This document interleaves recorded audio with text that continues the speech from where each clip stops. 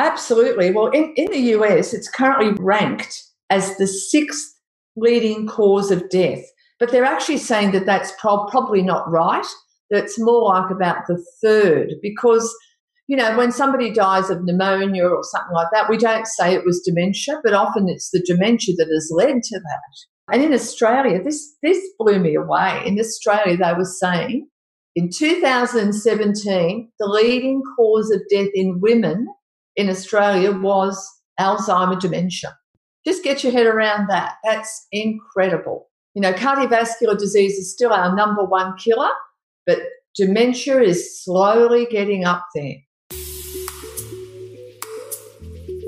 This is the Diabetes Freedom Podcast, proudly brought to you by PureNutrients.com, the type 2 diabetes specialists.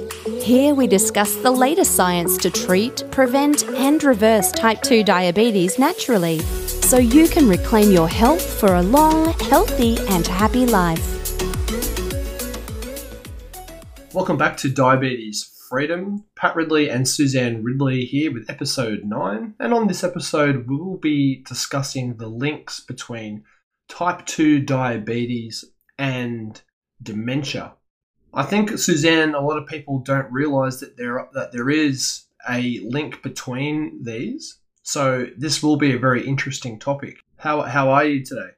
I'm really good, and I think you're right. I think this is a very interesting topic and not one that's spoken of much. So dementia or Alzheimer's, which we'll probably be speaking a lot about today, is coined type 3 diabetes. Is that right?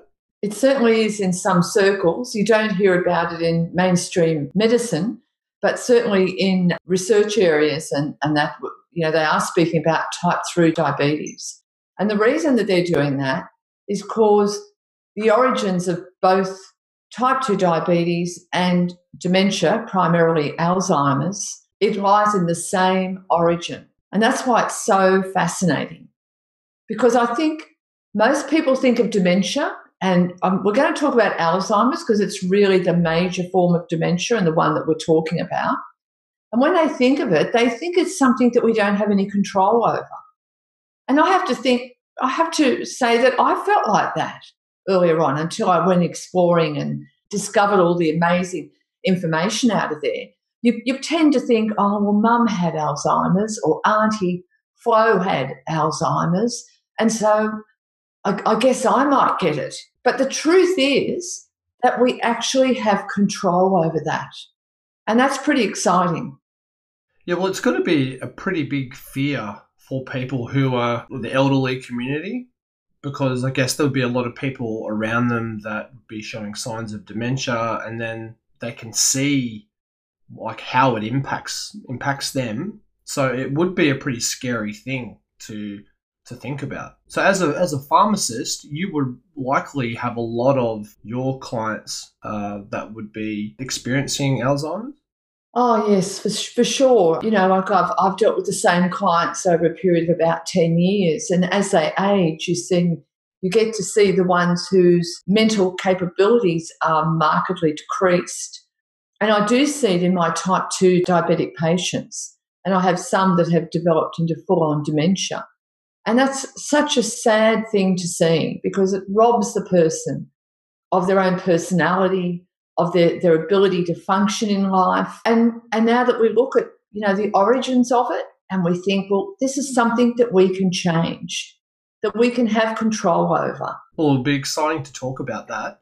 But just before we do, can you just explain briefly, what actually is Alzheimer's or dementia? What is it? Alzheimer's is the process where memory and the way you think is just destroyed, really. You lose all your skills. It usually starts with finding it hard to retrieve memories or find words, of having a difficulty with spatial awareness. Then there's impaired reasoning. You just can't make the right judgments. And then it progresses into having trouble in doing just your everyday things. Like you can't cook for yourself. You can't drive yourself anywhere. Paying bills becomes a big issue. And this just gets worse and worse. And people will go through periods of being very worried about it. Then they get very anxious. Anxiety is a very common feature of it, and a lot of them will even become quite violent. So Alzheimer's is the main features that are considered in Alzheimer's is the presence of abnormal clumps, and these are amyloid plaques, and also the presence of tangled fibres. So when they've done autopsies on patients that have suffered with Alzheimer's, this is what they've found. How do you get Alzheimer's? What's actually going on? So what we found is that in Alzheimer's, there is an increase in inflammation and oxidation and what we call glycation, where the glucose molecules are attaching to proteins. And it's these processes are what destroys our brain neurons. They're the nerve cells. So we have to look at, why do we get inflammation and oxidation and glycation in the brain? And it comes back to the way we live. It comes back to our diet. And our diet is producing these inflammatory processes. It's reducing our ability to stop oxidation. And because we tend to have a very high carbohydrate diet in our societies, there's a lot of glucose in the brain, and it's glycating those proteins, attaching itself to the proteins, affecting the shape of them so they can't perform their normal duties. So it comes back to diet.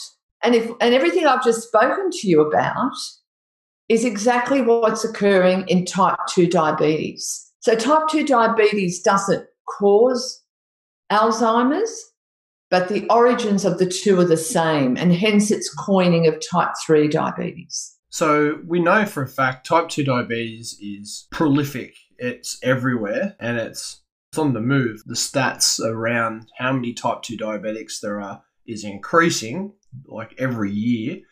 So what are we seeing with dementia and Alzheimer's? This is really quite scary when you look at the figures. The Alzheimer's Association of the US has called it a crisis. So what we've seen is that between 2007 and 2017, we've been able to decrease cardiovascular deaths. But in that same period, Alzheimer's-related deaths has increased by 145%. That's a lot. And it's still on the increase. So in 2019 in the US, it was estimated there were about 5.8 million people who were affected with Alzheimer's disease. And the cost to the country is something like $290 billion. The estimates, unless we do something about it and look at the origins and try to reverse what's happening, the estimates for 2050 are a staggering 14 million people will be suffering with it at a cost of $1.1 trillion. Now, that can't be sustainable. And the thing is that we have no drugs to effectively treat it. The drugs that we do have, they only, at the very least, the very best, I should say, they just slow it down a bit. And so what is it like here in Australia? So those stats were US based? They are. The Australian stats aren't any better, nor are our type 2 diabetes stats. We're slowly creeping up with the US.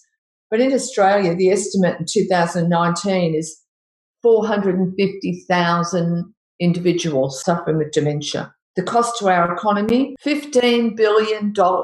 Think what you could do with that kind of money. Yeah, that's heaps. And because there is quite a huge difference between the population of the US and Australia. Oh, of course. That's absolutely right. There's a huge difference. So, we're not exactly doing any better. No, that's it. And the thing is too, and this is, I think, something to really consider, that it's the carers of these people. In 2019, Australia, it was estimated there were 1.5 million people who were involved in the care of dementia patients. This brings an emotional, a physical, and a financial toll. You can't often work because you're caring for these people. It can be very depressing. And also, if that's a close relative, you think, is this the path I'm going down as years go by, I remember you mentioning to me that dementia was one of the biggest killers, which was quite surprising. Can you talk about that? Absolutely. Well, in the US, it's currently ranked as the sixth leading cause of death. But they're actually saying that that's probably not right, that it's more like about the third because, when somebody dies of pneumonia or something like that, we don't say it was dementia, but often it's the dementia that has led to that. And in Australia, this blew me away. In Australia, they were saying in 2017, the leading cause of death in women in Australia was Alzheimer's dementia.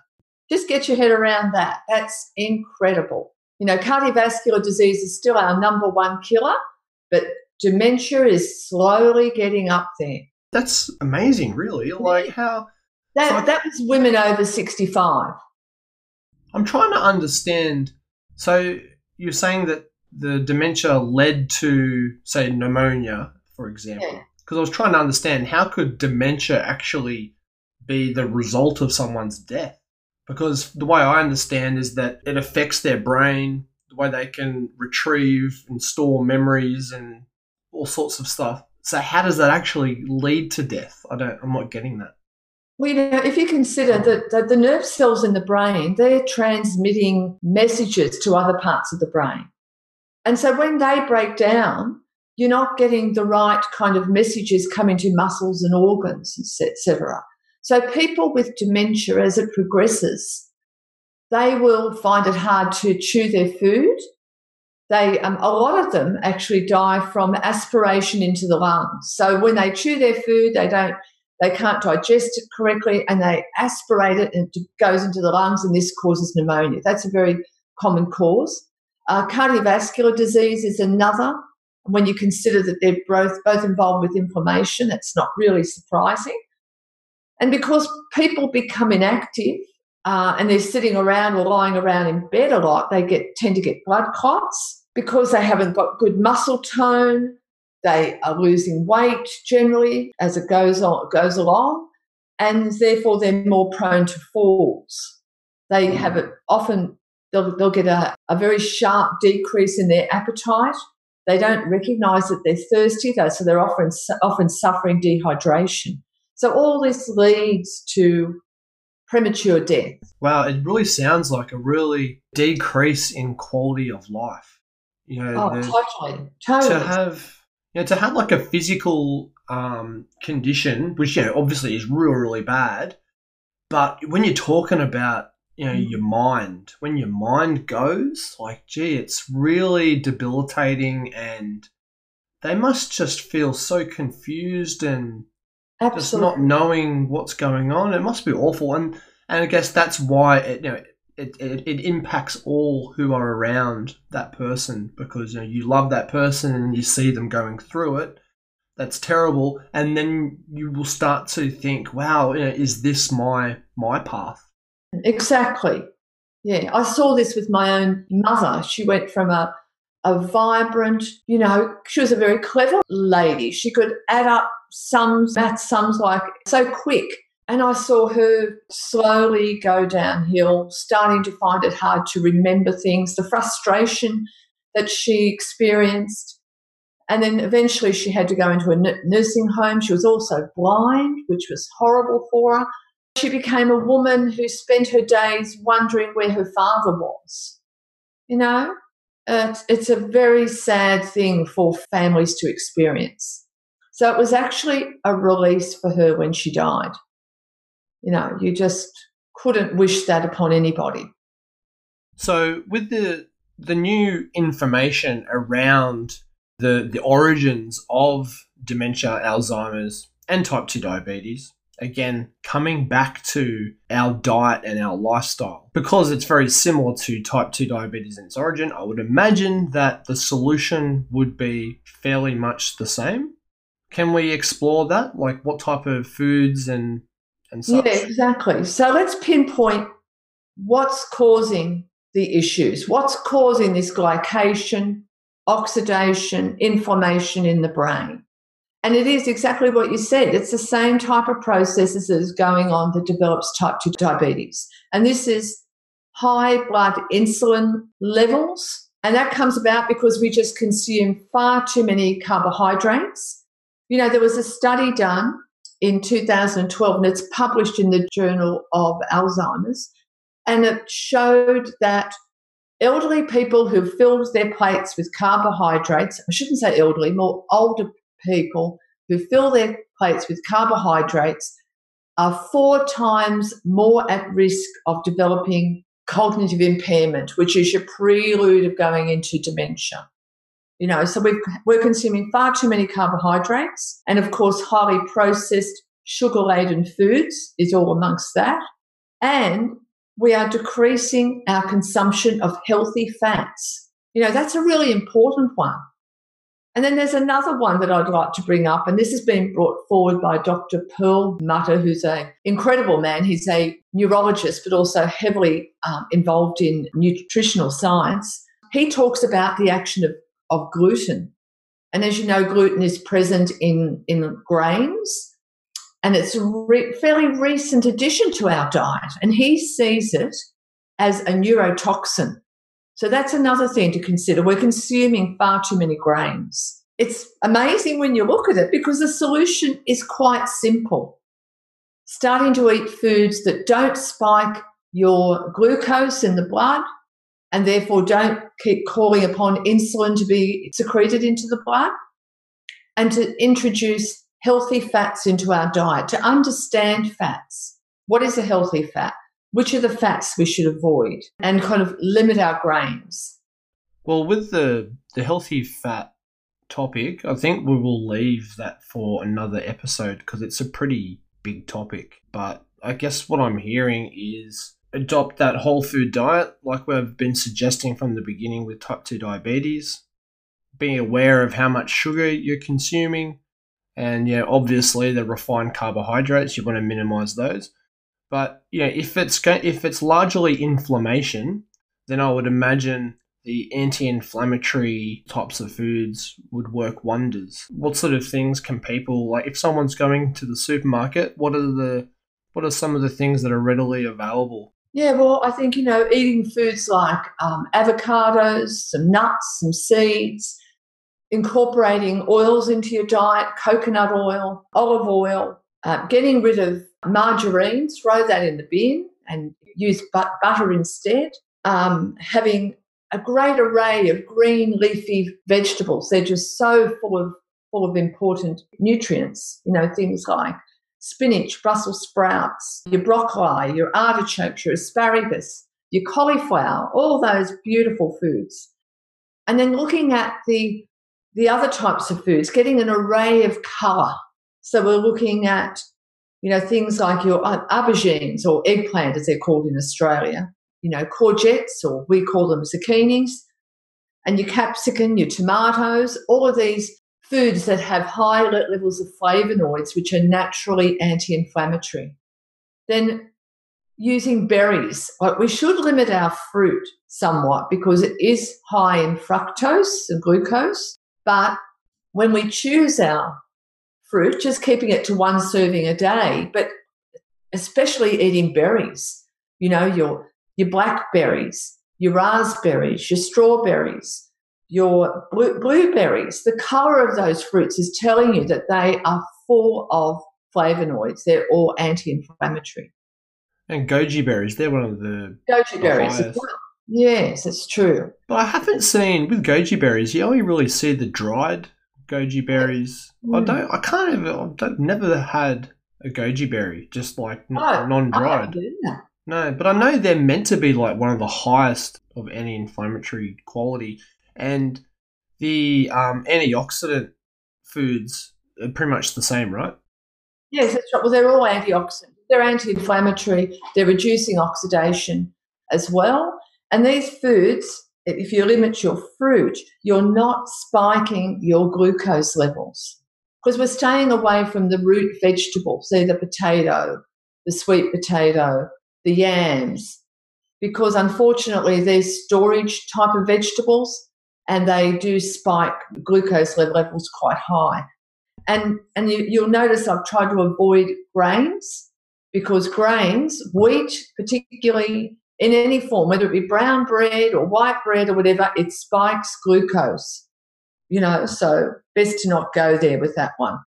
And that's so Dr. Perlmutter, his book, The Grain Brain, if anybody's really interested in this, definitely go and grab that book. It's awesome. You gave me a copy of it actually, but I listened to it on audible.com. But yeah, it's awesome. The amount of information he has. So he's saying that a type 2 diabetic will have, is it a 50% increase to get Alzheimer's in later age? Exactly right. He says that a type 2 diabetic has a 50% chance of getting Alzheimer's disease. That's enough incentive for us all to be doing something about how we're eating. And other stuff that is so important is the cholesterol, because he was saying that these diets where people are reducing their dietary cholesterol starve the brain of this. It's so important to have this. And when you do that, then you have increased chances of Alzheimer's as well. So, I mean, that's probably another topic we're going to tackle later on as well, like cholesterol myth, because that's very interesting. And that's one that flies under the radar like you wouldn't believe. I think, with dietary fats, the underswell is on the move and people are becoming a bit more educated with what fats they should eat and what ones they should avoid. But the cholesterol, people still, I reckon 99.9% of people are completely oblivious to that. What's actually going on there, though, with the cholesterol and the brain and Alzheimer's? Is that, there is so much information out there that tells us that high cholesterol does not cause cardiovascular disease. Study after study after study has shown that. The Framingham study is one of the biggest studies that's ever been done, and it followed populations over a few generations. And the person who was most involved in the study came out and he just had to say that cholesterol does not cause cardiovascular disease. So that they weren't happy with that, though. So then they went and did the MRFIT study to further prove it was involved, but that also failed. And yet we still pursue this same tactic, the use of statin drugs. It's one of the biggest prescription medications in the world. It's worth billions of dollars in sales, and it's aimed at reducing people's cholesterol. I just want to point out to you that the brain is 70% by weight fat. 25% of the body's cholesterol is in the brain. You keep using statin drugs to severely reduce cholesterol levels without understanding the role of cholesterol, without realising that it's oxidised cholesterol that is our villain. And what you're going to be doing is promoting more dementia.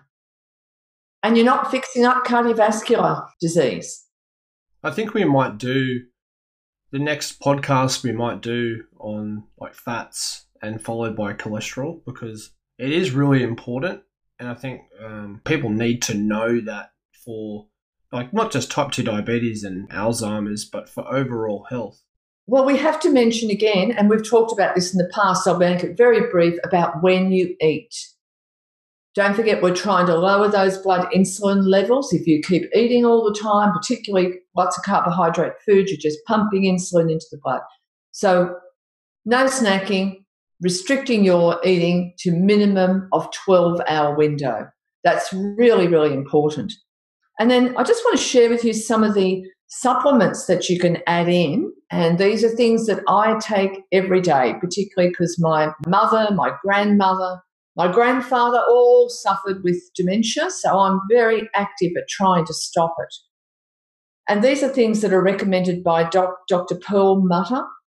Vitamin D, that's absolutely essential. And you'd be surprised at how many people are low in vitamin D. Vitamin D helps to protect the neurons, that's your nerve cells in the brain. It reduces oxidation and it decreases inflammation. DHA, that's an omega-3 fatty acid, and it is just so important. 90% of the omega-3 fats that are in the brain are DHA, so why wouldn't you want to supplement them? And the other one, that's one that's close to my heart because it's just the most amazing herb, is turmeric. And here we're talking about the curcuminoids that are in turmeric. And it has so many functions. But relating to the brain, it has the ability to activate genes, to make them actually to produce antioxidants. And it is intimately involved in improving glucose metabolism. And we know it to be a potent anti-inflammatory. I use it for a lot of my arthritis patients with fantastic results. So, that's something to really get into your diet and start to add these simple supplements. Yeah, that's great.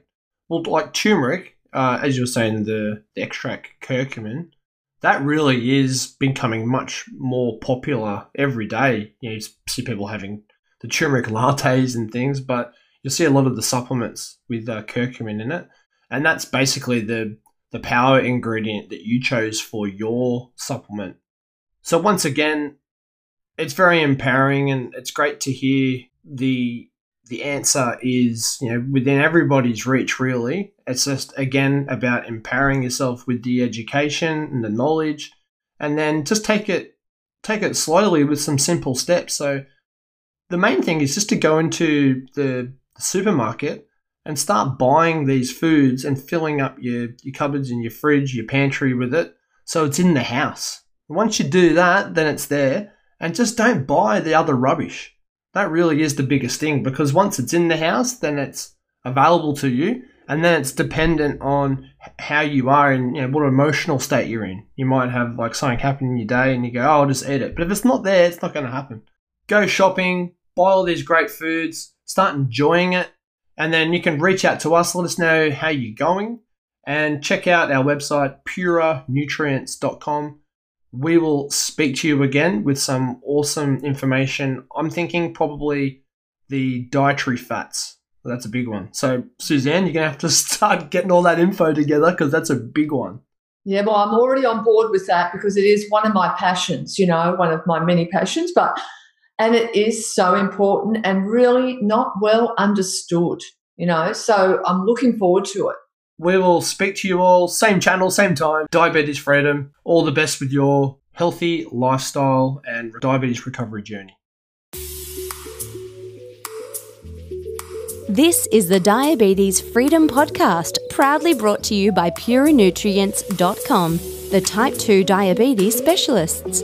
Here we discuss the latest science to treat, prevent, and reverse type 2 diabetes naturally, so you can reclaim your health for a long, healthy, and happy life.